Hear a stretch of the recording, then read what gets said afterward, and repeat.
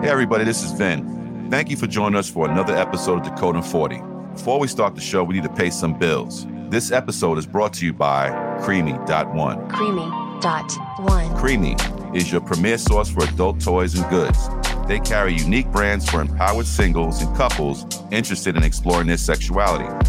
So head over to Creamy.one. Creamy.one. That's CREAMIE.ONE.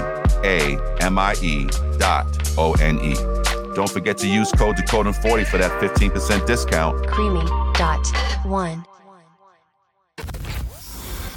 This is a special best of episode of Decoding 40.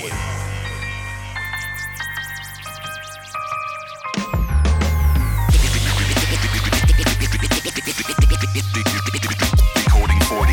What's up? This is Mac, aka Mr. Raw, making all your fantasies come true. This is LO, live from BK, but residing in Harlem. What's up? It's your boy Vin, aka Vinny Fugazi, master of impressions. Yo, what's up? This is Howard, and I'm talking directly into the mic. Welcome to the stage, guys. Hello, Google. I just do heroin. That sounds gross. No, y'all just trying to blame me out. Oh, sure. Stop being a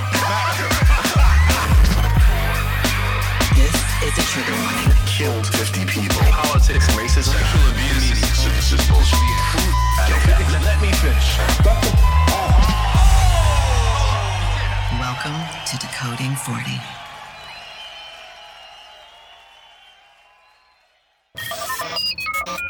In this episode, you're gonna hear the best segments of 2021 picked by the Decoding 40 crew. Enjoy. My youngest, who just turned 8 last month, is like bawling in his room. And we're like, what happened?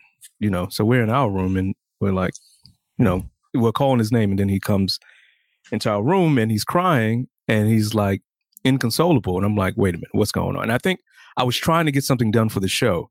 And I'm like, all right, let me take a moment to step out of this and then listen to what he was saying. And then when he said it, I was like, are you fucking kidding me? So he goes, I was thinking about, I don't want to be 9 because of all the responsibilities that come with being 9.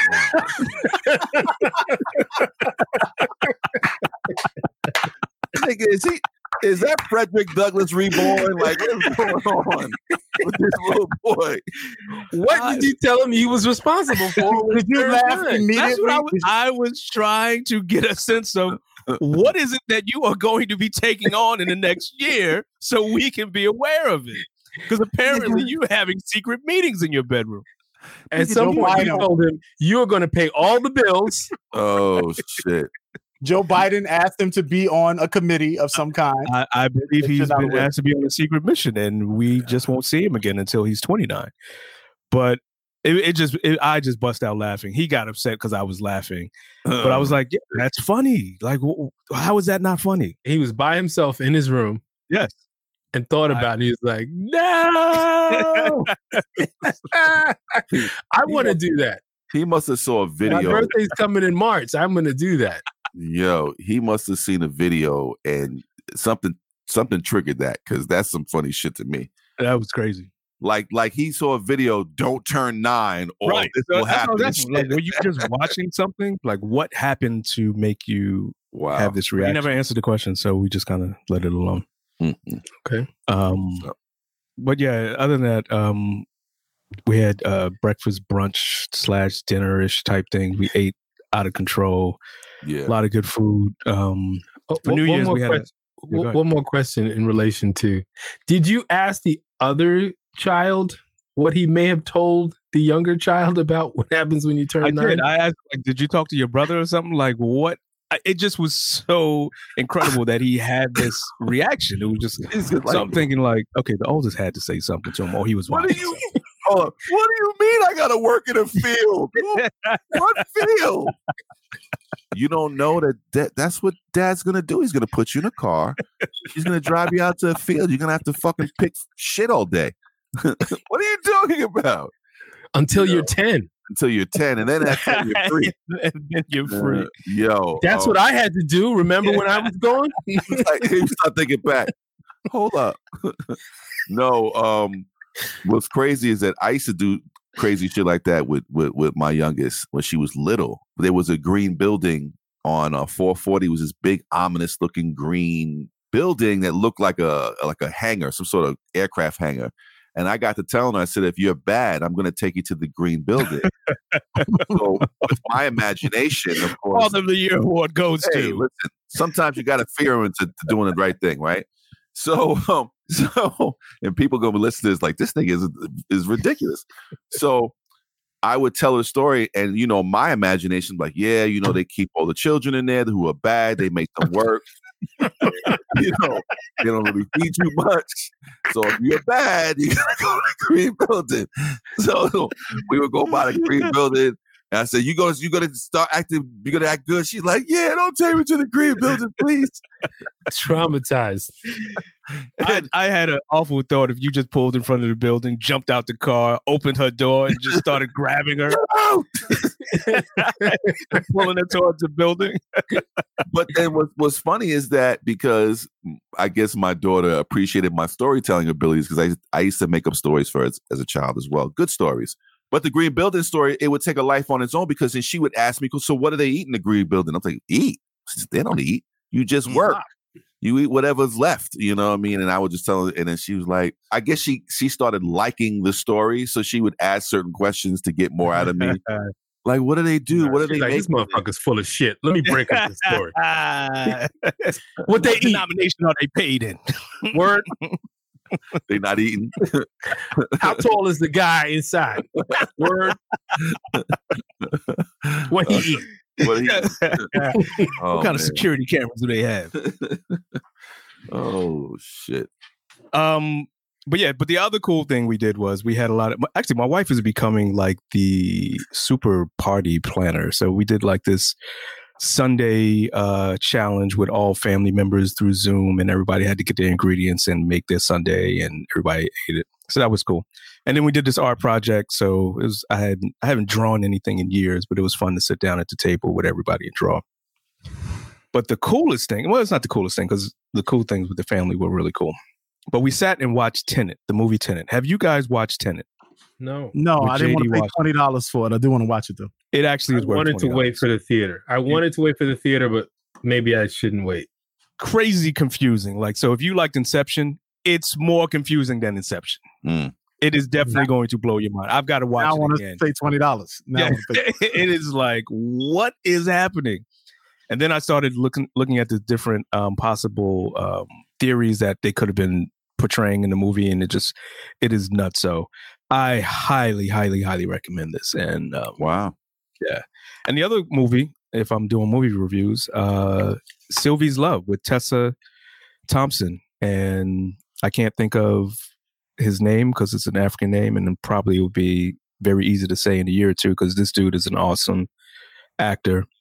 Is he the one who played Martin Luther King in Selma, or no? No. This is Kerry Washington's husband. Oh, okay. But really good movie, solid film. Really? I couldn't get through the first 30 minutes.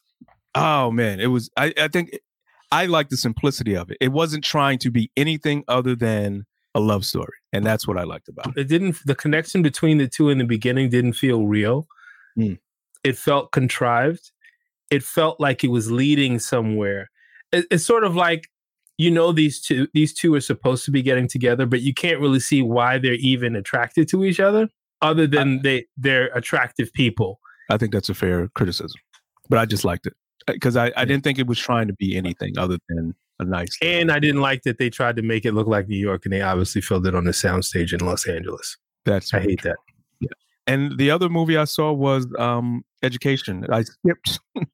So you put me on The Small Axe by Steve McQueen, and there's 5 episodes in this one anthology of films. Yeah. And we were looking for something to watch late night, and we were like, all right, we're not watching anything that's going to make us want to go start the revolution. So Education was the least militarizing film of the last 3 that we need to watch. So we watched that. Still got pissed off, but not as pissed off as the first two, at least the first film. Mangrove, yeah. Mangrove. Yeah, so it's been a lot of food, a lot of movies, and a lot of time with family. So I had a good time. That's awesome. Awesome way to spend your time. Absolutely. And just kind of get rid of 2020. Slid into 2021 on some real cautious shit. Because I saw a meme that was like, what if at 12 midnight it just becomes December 32nd? You guys are not leaving ever. I own you bitches.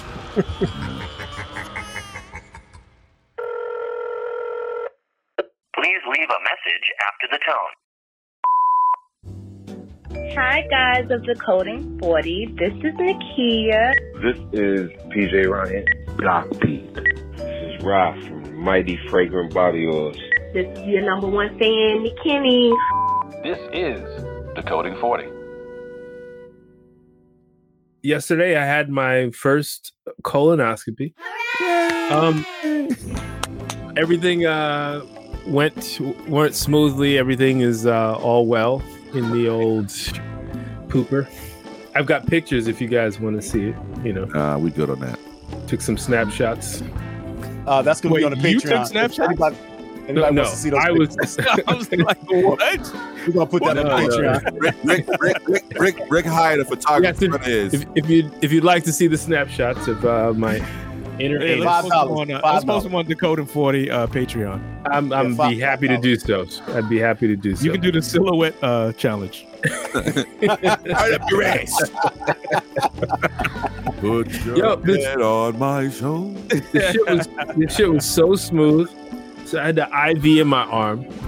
The anesthesiologist came. He said, "We're gonna give you a shot, and you're gonna go to sleep." And it wasn't no bullshit. Like I felt a little warm surge going up my arm. It went to my neck. That was the last thing I remember. Lights out. And I woke up and the shit was over. So who knows what they were doing? So wait, don't leave it like that. That's so did they? No. I'm fucking around. Now he's got a microchip in his ass.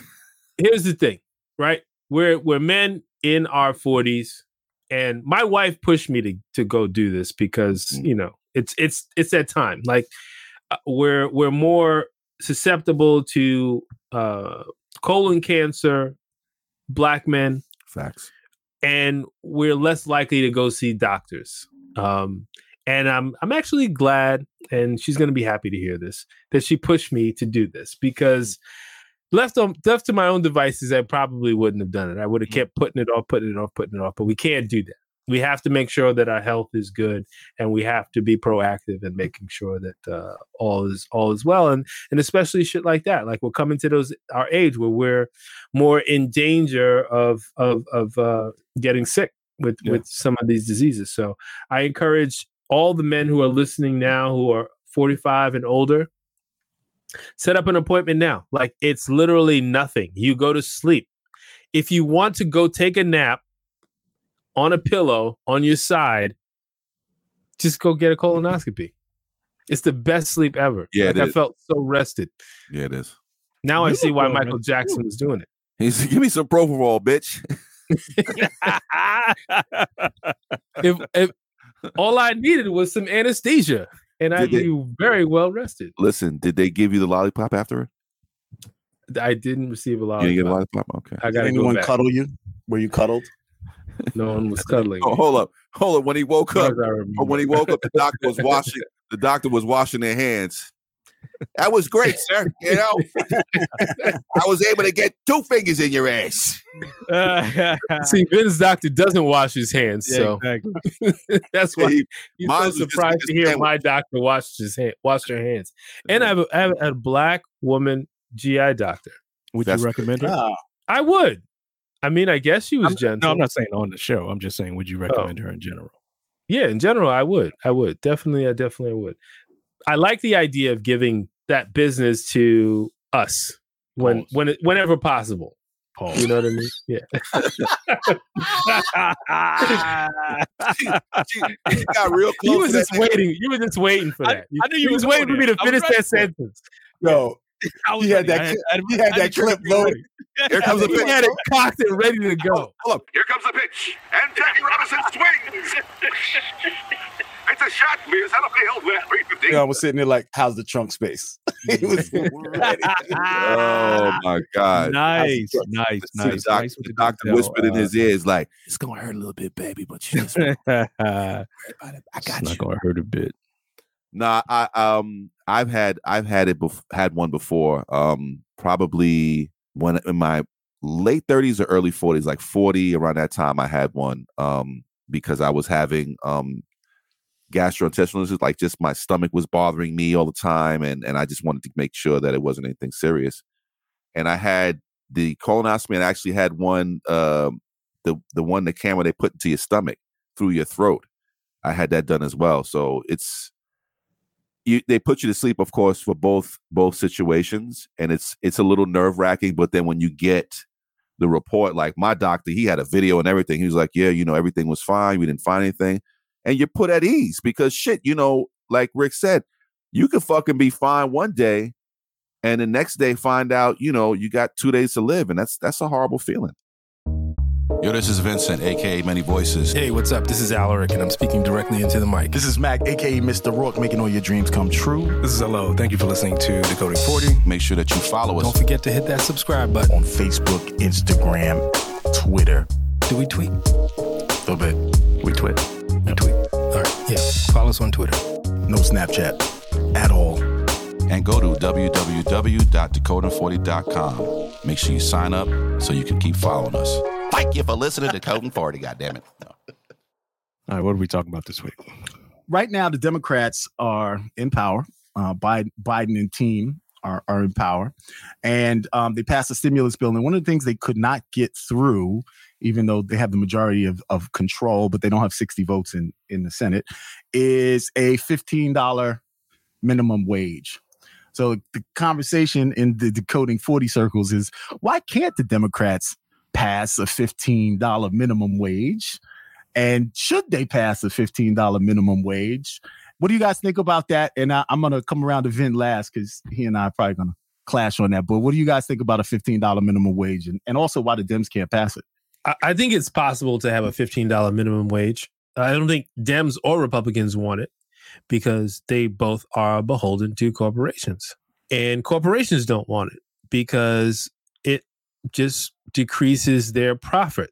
They have to make more money than they did the last time. Mm-hmm. So the idea of reducing profits to increase the benefit of the employee doesn't make sense to corporations. But then you have corporations that started that way, like a Home Depot or a Lowe's or even a Starbucks, where they gave their employees great benefits and a great salary from the start, from the beginning. And that's part of their culture. So we now have to retrain America to understand that that culture is possible. I think the corporation piece is one side of the equation. The other side is the small business piece. And I think that's where most of the pushback comes from. Because in the corporations, that's where you see the most egregious disparity between salaries when it comes to the executive level to the labor side. But for small businesses, the argument is that these small businesses would be put out of business because with the higher hourly rate, they would not be able to afford or continue to afford a certain number of headcount, or if they were unable to pass along the cost to the consumer, they would somehow be adversely affected, which is still hasn't truly been borne out. And we don't really know if that's actually true, but that's the argument. The other side of the argument is that those who are against the federal minimum would suggest that this is actually a detriment to unskilled laborers, because who's going to get those higher paying rates? Skilled laborers. So you're going to displace people who would normally be able to get a job, and those who have more experience or can contribute to the company, I guess, in a better and more valuable way, are going to be able to get those jobs. That too has not been borne out, but these are the arguments. And then there's also the argument that if you do raise the federal minimum, you are going to have higher retention, lower churn in terms of your headcount and your labor force, because people are going to want to work for the wages that they're receiving. So if you get higher wages, then it may suggest that you're going to be more willing to stay with that company. Okay. Let me say something before you start your argument. Because I remember a long time ago, your argument was that the poverty line was somewhere in the hundreds of thousands of dollars. You made a statement before on one of the podcasts. $68,000 in New York City. In Right, New York yeah. City, yeah, I said that. So before you Under that is say poverty. but before you say anything about $28,000, please, I hope it's good. Because you can't possibly have an argument to say that $28,000 is too much when you said 68,000 was the poverty level. And sorry, I need to correct in real time. The poverty level federally is 24,600. So raising people to 28,000 would bring them technically above the poverty line. So there's a couple of things here. Vin works in a unionized position. So his perspective comes from that position majoritively. Absolutely not. First of all, me being in a union or a union representing my needs, that has nothing to do with my personal politics and what I believe in. I believed in this way before I worked for where I work for. I think that people, because I've had shit jobs and had to deal with shit heads and assholes. And when you do jobs like that and you get treated like shit, you deserve to make more money. The motherfuckers who saved us during the pandemic don't even make more than minimum wage in some places. That's correct. That's what's fucked up. And these are the same people who have to decide whether to eat. Am I going to eat or am I going to pay a fucking light bill? Why do people deserve to be like that? Okay. With all of that said, I'm also in a union. I'm in 1199 with my side job. I get that. Now I'm a small business owner, and 99% of the businesses, 99.9% of all companies in America are small businesses. And the problem is that to get work done, that's not how, I love what you guys are saying, but that's not how this works. It's great to say everybody should just make enough money to have whatever they want. But unfortunately, that's not how life works. You get paid commensurate to the value that you create, not just because you're standing there. Who determines the value that you create? If I have 10 people or I have 20 people that work for me and I'm paying them $10 an hour, and then I now have to pay those people $15 an hour, a couple of things need to happen for that to be true. The market has to be willing to pay me the difference, or I got to lay somebody off. No. Or I got to give them less hours. No, this is I'm not telling you. I'm not telling you. You're saying. I'm not telling you hypotheticals. I'm telling you. You're saying the truth. You're saying that you have to have the same amount of profit. In order for you to have the same amount of profit, you have to lay somebody off. You have to take from their plate to put back on your plate. Not even put back, to maintain. That's what you said. To maintain your margin. Why is the business that I created, where I'm employing them, I'm putting food on it? How am I taking from them? It's a symbiotic relationship. If they Giving you the job, how much money are you going to make? If you don't have employees, you also can't do your job. If I pay $15 an hour, for me, the small business, I'm paying them $28,000. Do you guys know it's not $28,000 to me? To me, it's like $33,000, $34,000, even though they get $28,000, because I gotta pay payroll taxes. I gotta pay workman's comp. I gotta pay insurance. I gotta pay all these other fees as a small business that I gotta eat out of my margin. How much you taking home? And wages. 20 years ago. How much are you taking home? Because I created the value. I created the asset. Of course, I'm supposed to take the most home. But that's my question. What's a fair amount to you that will allow you to pay someone a livable wage? I tell you what, I don't take enough home. And I don't know. I tell you what, I don't take enough home. You're not answering the question. I don't know any small business owner who does. So it doesn't matter. It doesn't matter to you how the person who works for you lives. It doesn't. It only matters how much it. No, it doesn't. Sure. It only matters how much you how well you live. And that's my question. But I'm also not a charity. I'm a business, and the sole purpose. There's a big divide between those 2 points. I want everybody because you can have a Walmart and you can also have a Starbucks, and they have 2 completely different corporate cultures. Mm-hmm. There's a lot of space between the 2. You're saying you're either a charity or you're a robber baron. And I'm saying there's a lot of space in between that. You can't equate me to a publicly traded company that has $100 million slush fund from the stock market. I'm equating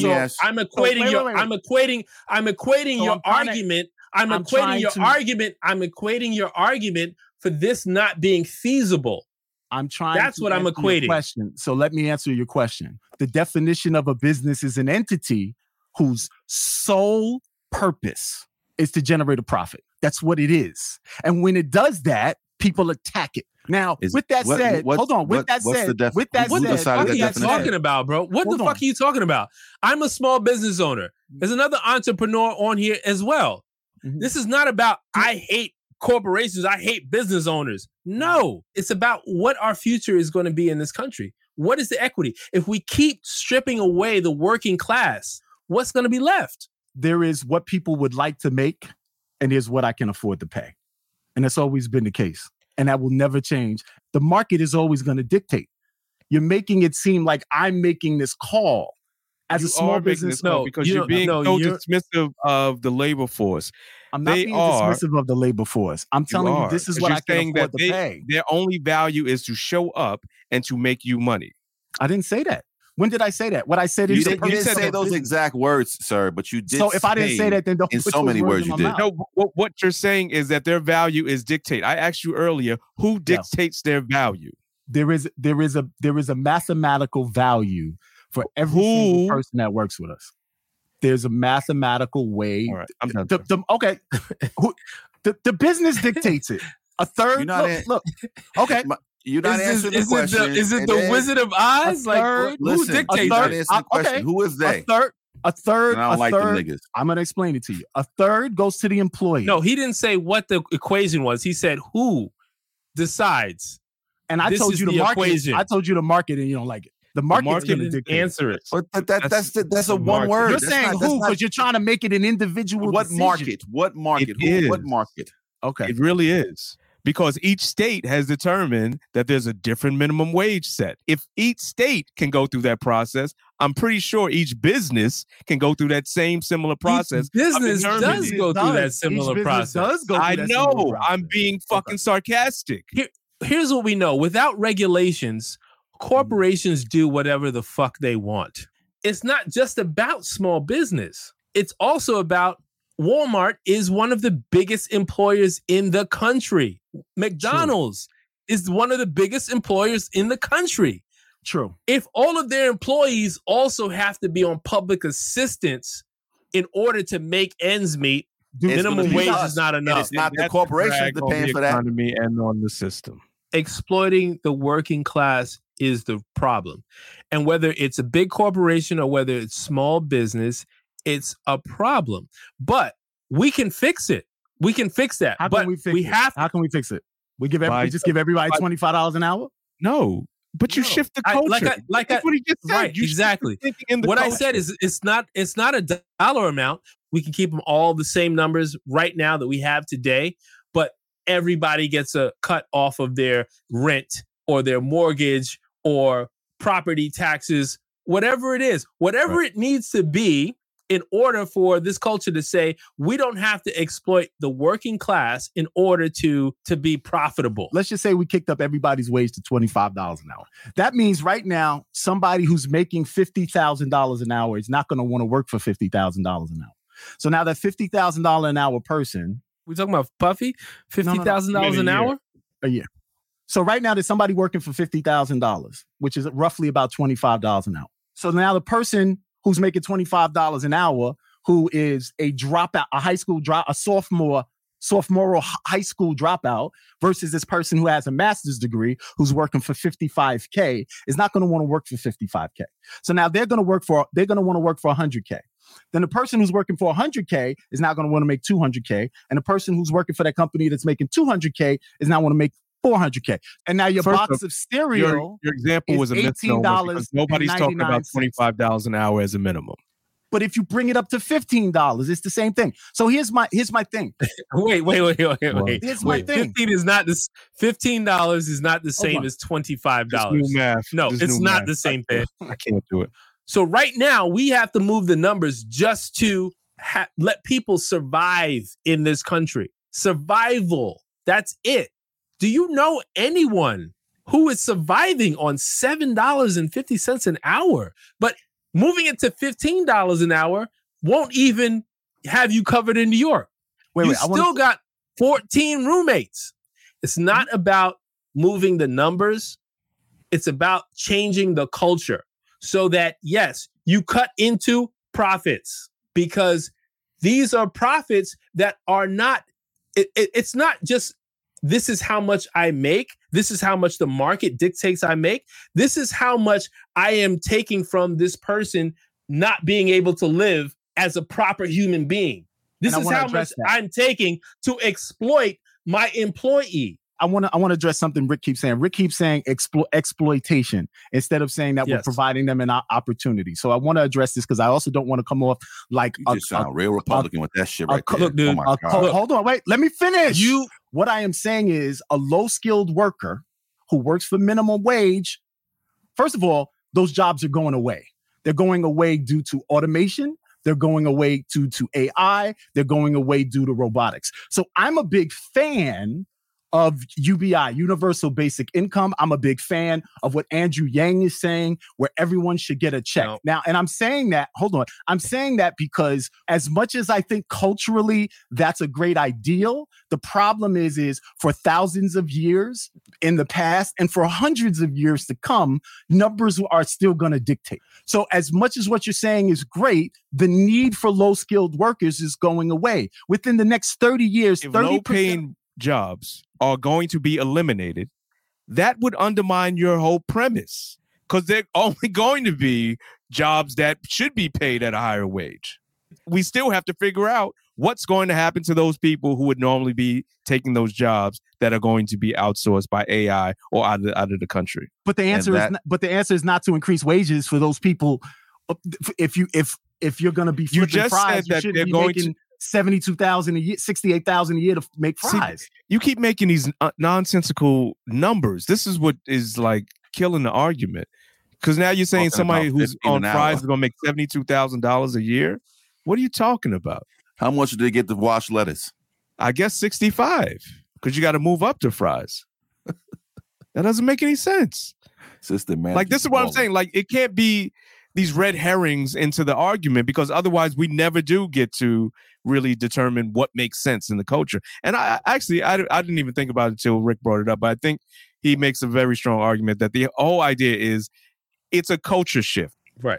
Because if we shift to $15 an hour, your argument about everyone wanting to shift up is a real possibility. This is why I was saying that I didn't know how the universal basic income was going to work if there wasn't a culture shift. How is that going to work? Then everybody just raises their prices $1,000 because $1,000 is the base of what everybody has. They said the same thing about welfare. They said when you give people welfare, they're not going to be motivated to work, and all it's going to do is no. This has nothing to this has nothing to do with people's motivation to work. People need help. Okay, but this has nothing to do.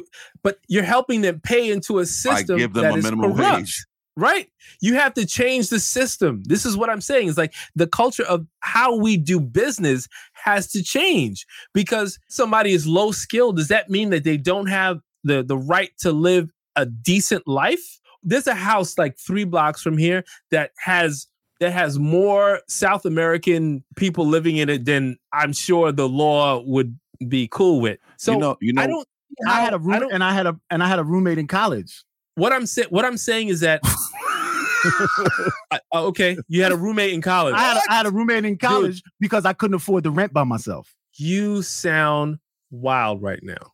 I sound wild. Okay. This is the whole. I had a roommate in college. This is the whole thing, and some of my friends are black. This is the whole thing, right?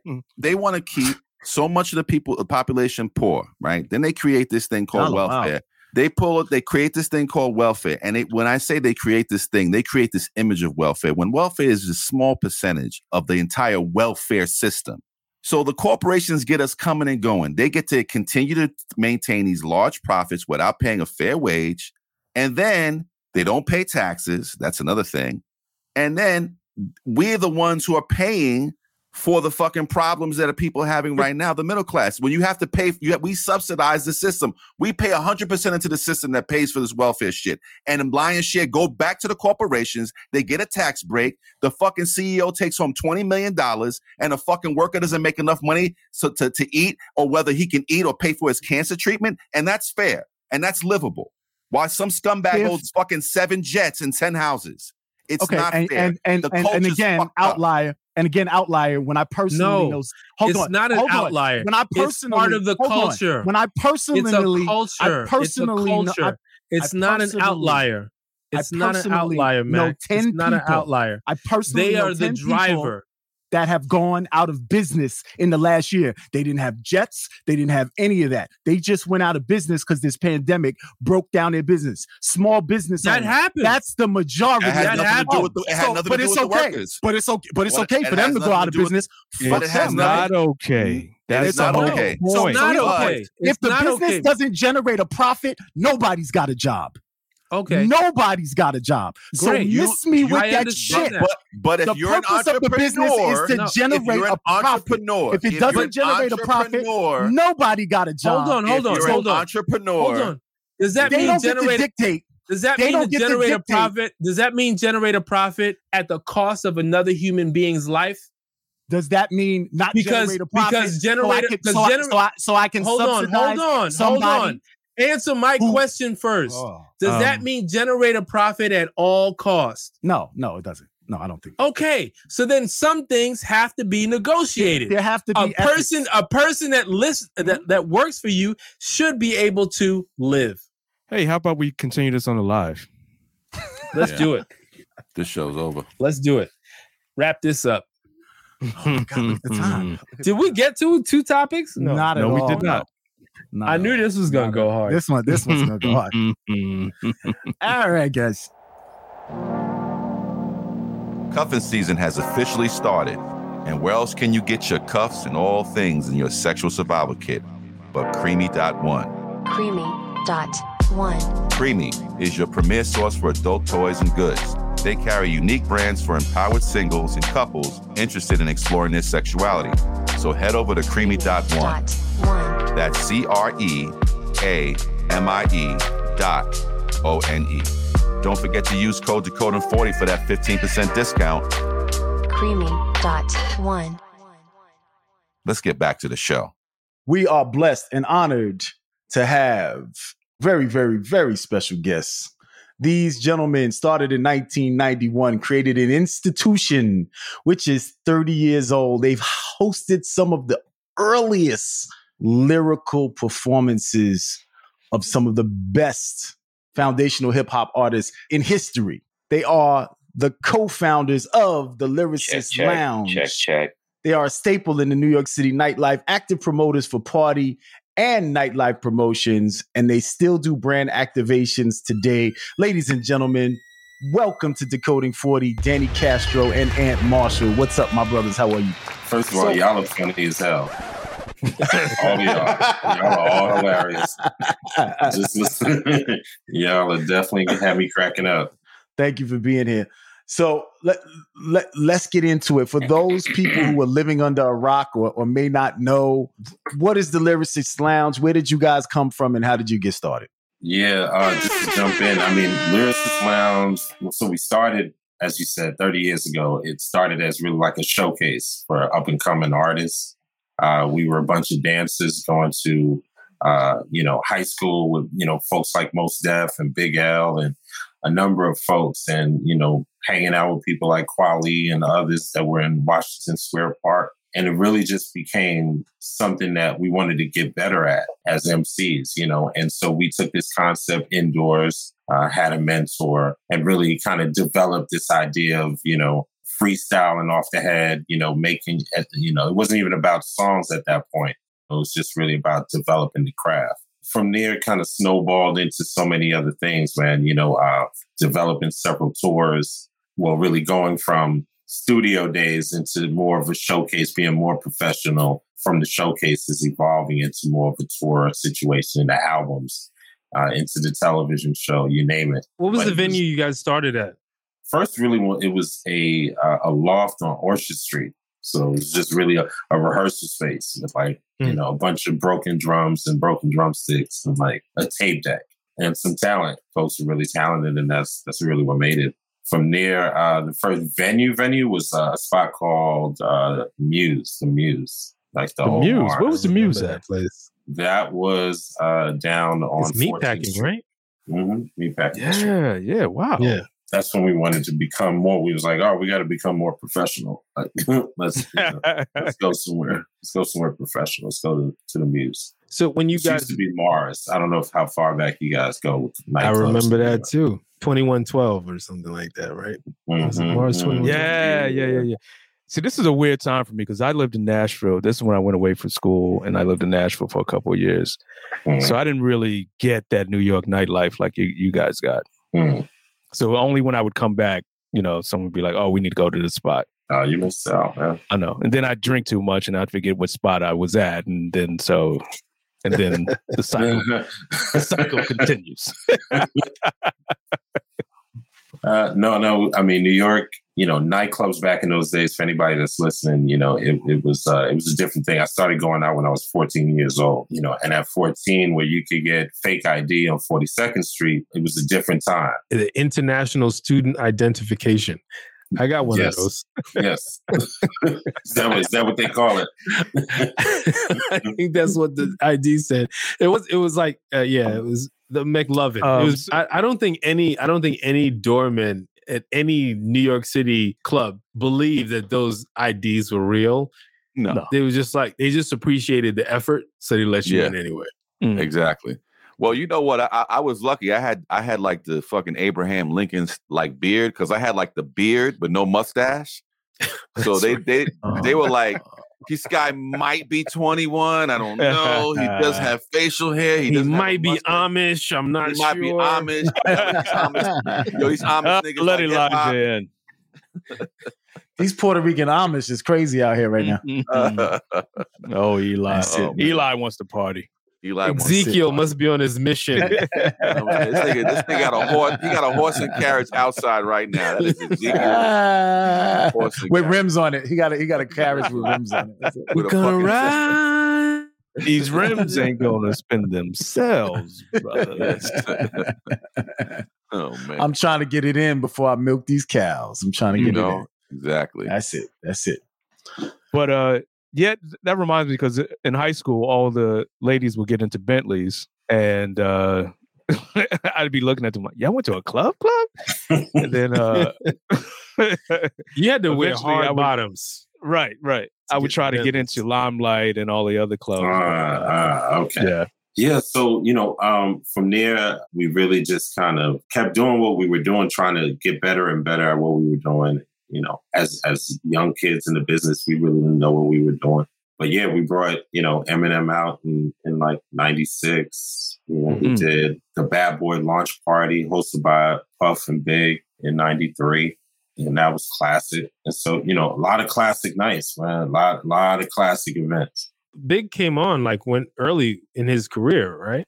Yeah, 93.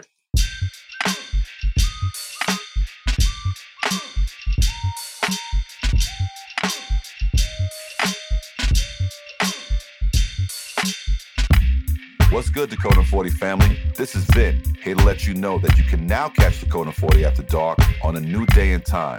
Thursdays, 10 p.m. Eastern Standard Time. So pour yourself a nice glass of something to unwind and come kick it with the crew this and every Thursday night at 10 p.m. on the East Coast, 7 p.m. on the West for Dakota 40 After Dark. So much has been changing, in our world and in our space, and, the divorce rates are through the roof and all that kind of stuff. So, but what do you guys think about, and I know you guys all have an experience of being in the household, but what do you feel like the impact is of having a fatherless household? Well, I guess I have a kind of a best of, lack of a better quote. I mean, word is best of both worlds situation where it's not the best, but I've been a full-time father to my youngest since she's been born. And my oldest was from a previous relationship, and I wasn't in the house all the time.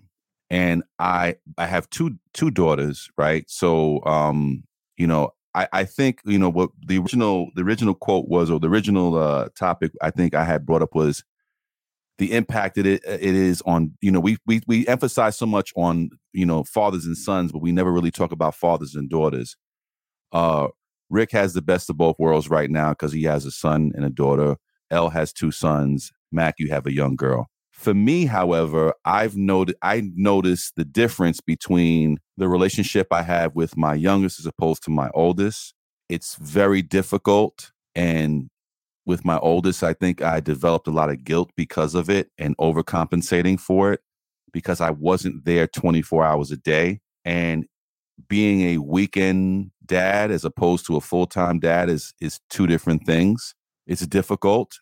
And then having both of them, you know, anytime I have both my girls with me, you know, it's the best feeling in the world to have both my girls with me at the same time, you know, in the same space, having conversations and just watching them.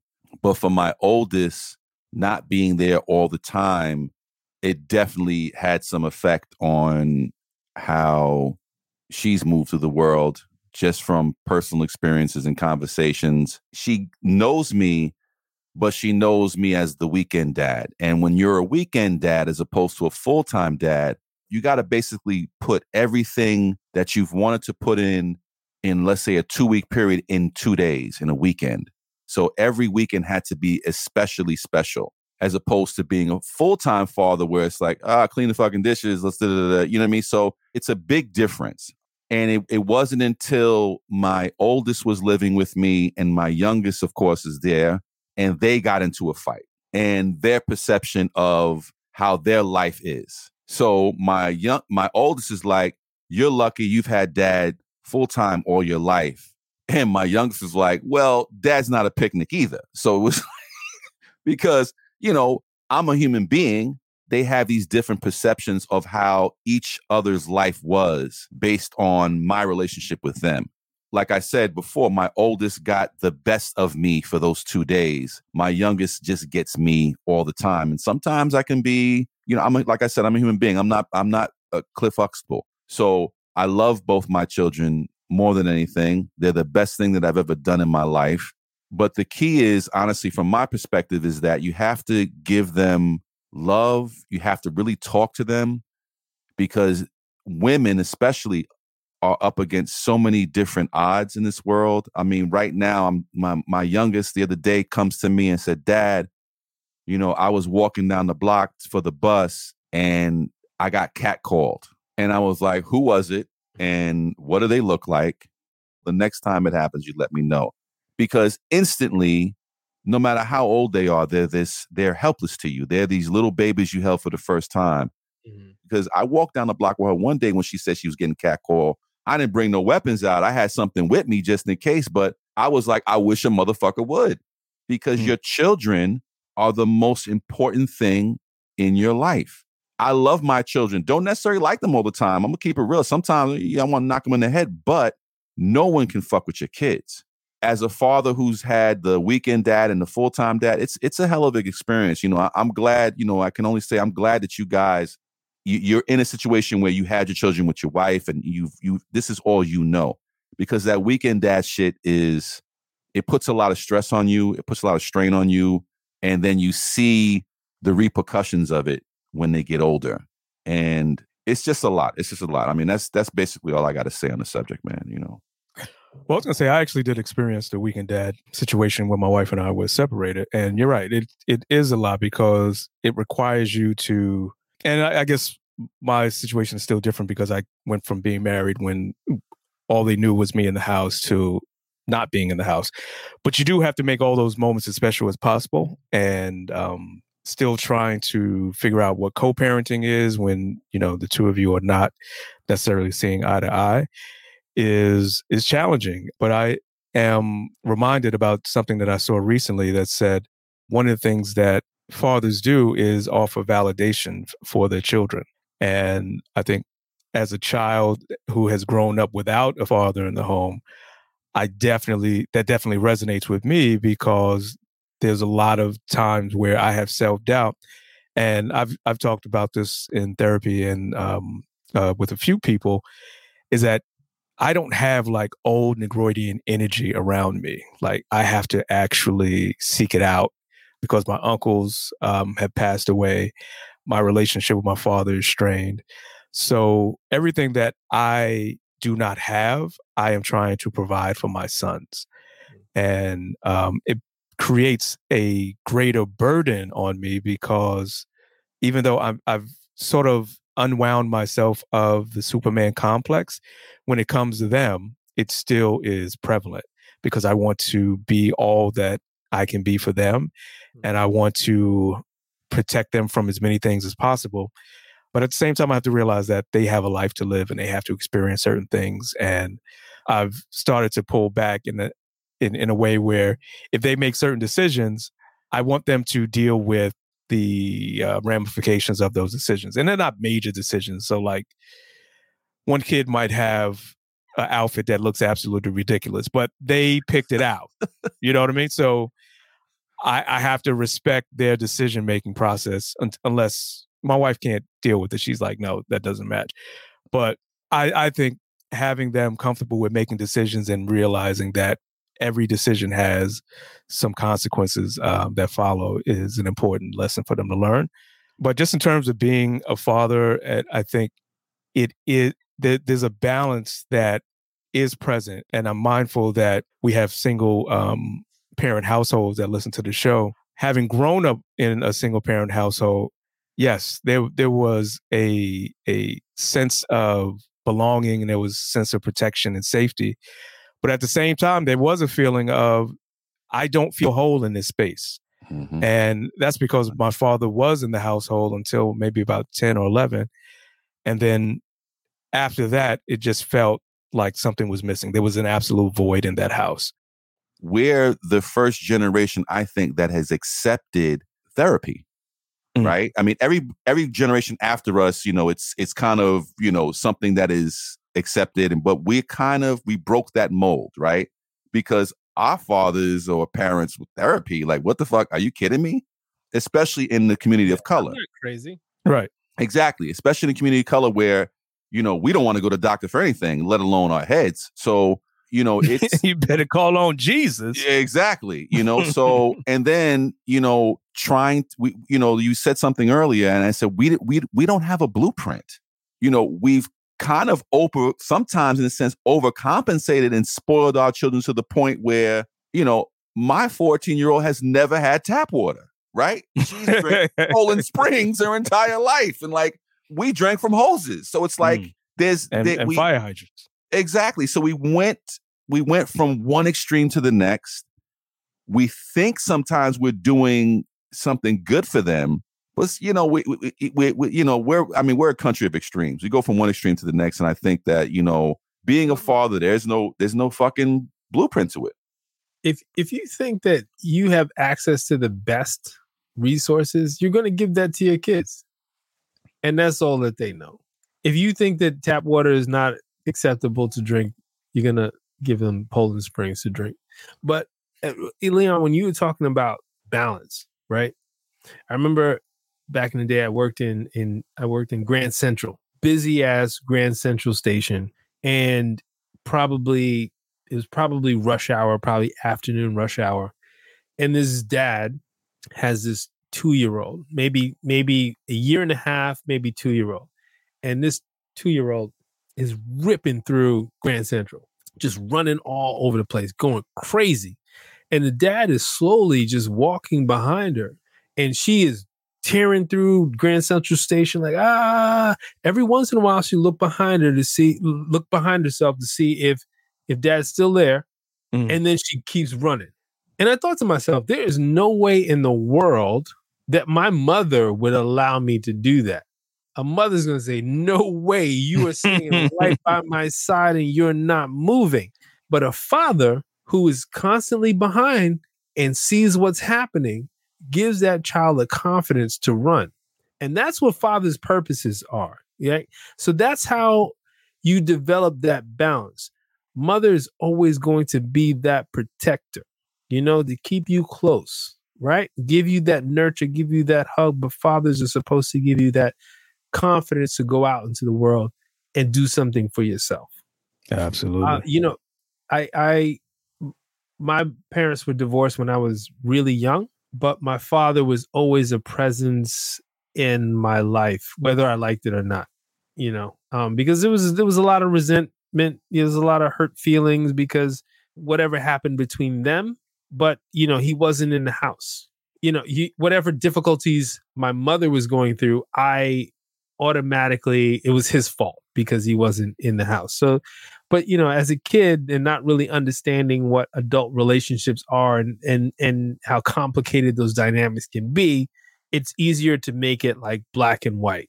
But what I'm trying to do for my own kids is I'm trying to correct all of the things that I felt were flawed in my upbringing. But there were a lot of good things that I'm also trying to bring to their upbringing. And sometimes it's small things. It's small things like, eating dinner together. That doesn't happen everywhere. That doesn't happen everywhere for everyone. Right. And talking to them, like, what happened in school today? Or what happened on the playground today? Or what happened in daycare today? And like, I'm genuinely interested in hearing what their day was like. And that doesn't, always happen for kids. And I feel like we're doing those things and allowing them to at least go halfway up the block on their scooter without telling them to stop. I'm giving them that freedom to run. Mm-hmm. Hopefully I'm giving them that freedom to run. That's my goal here. The best thing is those accomplishments. I'll never forget, and I still have it on videotape, the day I took my daughter's training wheels off in the park. And you have expectations. I hope this child don't break her fucking head. Like, I hope she don't hurt herself. And to take the training wheels off and literally within a minute or two, her riding the bike like it was nothing, I was just fucking amazed. And the one thing that I have in common with both my daughters is that I taught both of them how to ride a bike. And when you take those training wheels off and she was riding that fucking bike. At that time, my mom was still alive. So I remember sending the video to my mom and sending it to my wife. And she was so proud of herself. And it's those little moments that no matter how big they get, you have those things. Because the mom does so much for the child, right? Especially if we're out there working and busting. But when you have those specific moments of accomplishment with your children, that means the world, man. And, who taught you how to, tie your shoes? Dad did. Who taught you how to ride a bike? Dad did. So those things, you can't take those things away from you. You know what I mean? So those little moments are the best thing in the world, man. And, you're going to see it, Rick, when you teach the little ones how to ride a bike, or when you teach your son how to throw a ball, catch the ball, like all those things, that I think that's the payoff, right? Those little things they get that in their life is insignificant to them, but to you, it's the world. As fathers, man, we gotta put the work in. It's hard sometimes, but they're the best things that ever happened to us, I think. I put my daughter, my 9-month-old daughter, in a swing for the first time. And it was the most magical thing to me because I realized that this had happened to me, that my parents had put me on a swing at some point, but I wasn't present to. This is the first time I'm on a swing. And I just pushed her and I watched her face, and she was taking in motion in that way for the first time. And it was very surreal for me to just watch her take in the concept of motion for the first time. And I dig what you're saying, Vin, because I really was like, it was probably more of a moment for me than it was for her. But there's all of these firsts that you watch them take in, and you get to teach them and train them all of these things. And it's amazing, man. It's fascinating. It was a really good day for me just to watch her be on that swing. It was really nice. I've said this 100 times before. If you're lucky enough, you get to see the birth of your children. That's the only thing that you can say honestly that you fall in love with. That's the only person that you'll instantly fall in love with off the rip. Like, there is no courting period. It's just you. The child comes out, you hold the child, and I never forget holding my oldest for the first time and just saying, I love you. And it's instant. It's just an instant, and again, if you think about how, women go through postpartum and things of that nature. That's not something that a man necessarily goes through because we don't carry a child for 9 months like they do. So we're lucky in that way that we instantly, and I'm sure there's men out there that don't find the connection. I don't understand it, but because that's not nothing that I had to deal with. But to hold that child for the first time and know that you will fucking do anything for this child is the best feeling in the world.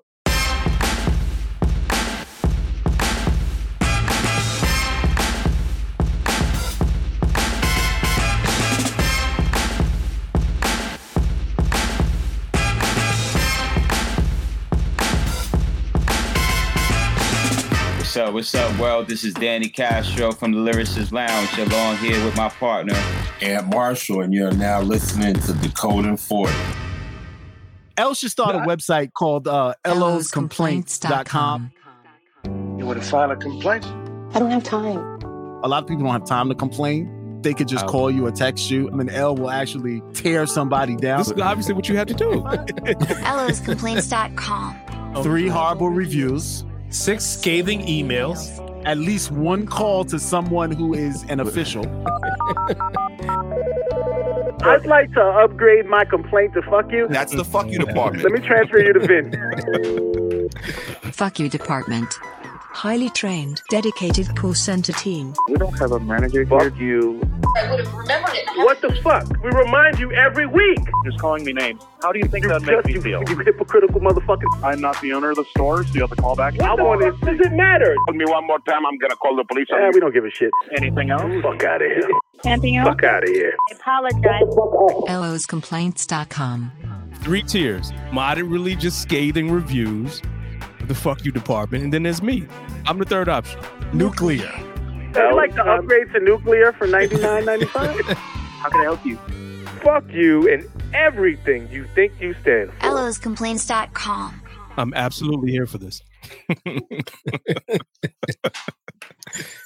There was a company that I was dealing with, and it was one of the companies that I think I had reached out for us to do a partnership with, and they never responded. Then I got this horrible service. So in the comment, I get a feedback email, and in the comment I say, not only do you shit on your customers, you don't even give a fuck about African Americans and trying to work with us and collaborate with us. I got an email and response and a call the next fucking day. I was like, this is obviously what you have to do. A lot of people have stepped it We're up. not going to work your podcast, but we're sorry. Right. I wrote a 350-word complaint email at like 8:50 p.m. at night. Forgot about it. I was like, you guys suck. Here's why you suck. Whatever. Forgot about it. The next day, the customer service department called me. Then the head of the whatever development called me. And then the CEO sends me an email. He says, Mac, I'm the CEO of this company. I want you to know that we pay attention to these things. If my team hasn't resolved this, here is my personal phone number. You call me. I just want to make sure that you are satisfied with our service. I'm like, I was so blown away. I was like, my dude, I forgot what it was. I spent like $72 with you. It wasn't that deep, but I wanted you to know that the product wasn't working. You let him off the hook? Yeah, really. No, I didn't. You know he gave you a sideline phone number, right? Hold on. Hold on. That nigga at 2:30 in the morning. Hello, Jim? Yeah. Still hasn't been resolved yet. That shit goes to Albuquerque. Free.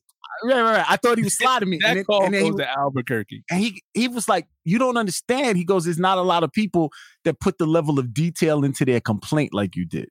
So what he offered me was to do product testing for them and be a beta tester. He was like, we want people like you who can articulate what their problems are, not just complain about them. And you're black. We're gonna put you to work. Yeah, well, free. that was free. And you're black. It's great. Something I mean, like it solves two stories. But I get the product for free. So I don't have to pay it for it anymore. So shout out. Hold up. Thank you, Dark. So you're a beta tester for butt cream? Is that what the product was? It exfoliates my ass. I have the clearest ass. I've got. You know, Vin, you're kind of obsessed with the asshole. You are kind of a little obsessed. worried about it. I'm a little worried about this, bro. He told us that. I don't don't even know how we got over here, but anyway. Because I'm here. Everywhere goes there. Exactly. Oh, he did. Yeah. Vin, where did this fixation come with you? And the reason I'm laughing about the butt cream thing is because I'm using a lot of Desitin. But you know, wow, you are really getting personal. Hey, no, for the baby. But for the baby, I have a baby. Animals. For the baby, you animals. Thank you. No, don't use the baby as a shield. I'm not using the Desitin on myself, you moron. I'm using it. Hold up. Mac, we've went through 3 tubes. It's not the baby. Listen, we're getting a Desitin for free. Stop it. All right. I'm a beta tester. Shit. Fine. I'm a beta tester for Desitin. Beta tester for Desitin. I'm using this shit on everything. He say, I'm using this shit to fucking fix the squeaks in the fucking doors. Excuse me, sir. It doesn't feel as good as it used to. I would like you to improve the formula. It's not as soothing. All right. It's not as slippery as it used to be. Oh my God. I remember. I remember when we had controls on this show. That's it for this year. Stay tuned for even more exciting episodes in 2022. Decoding 40 out.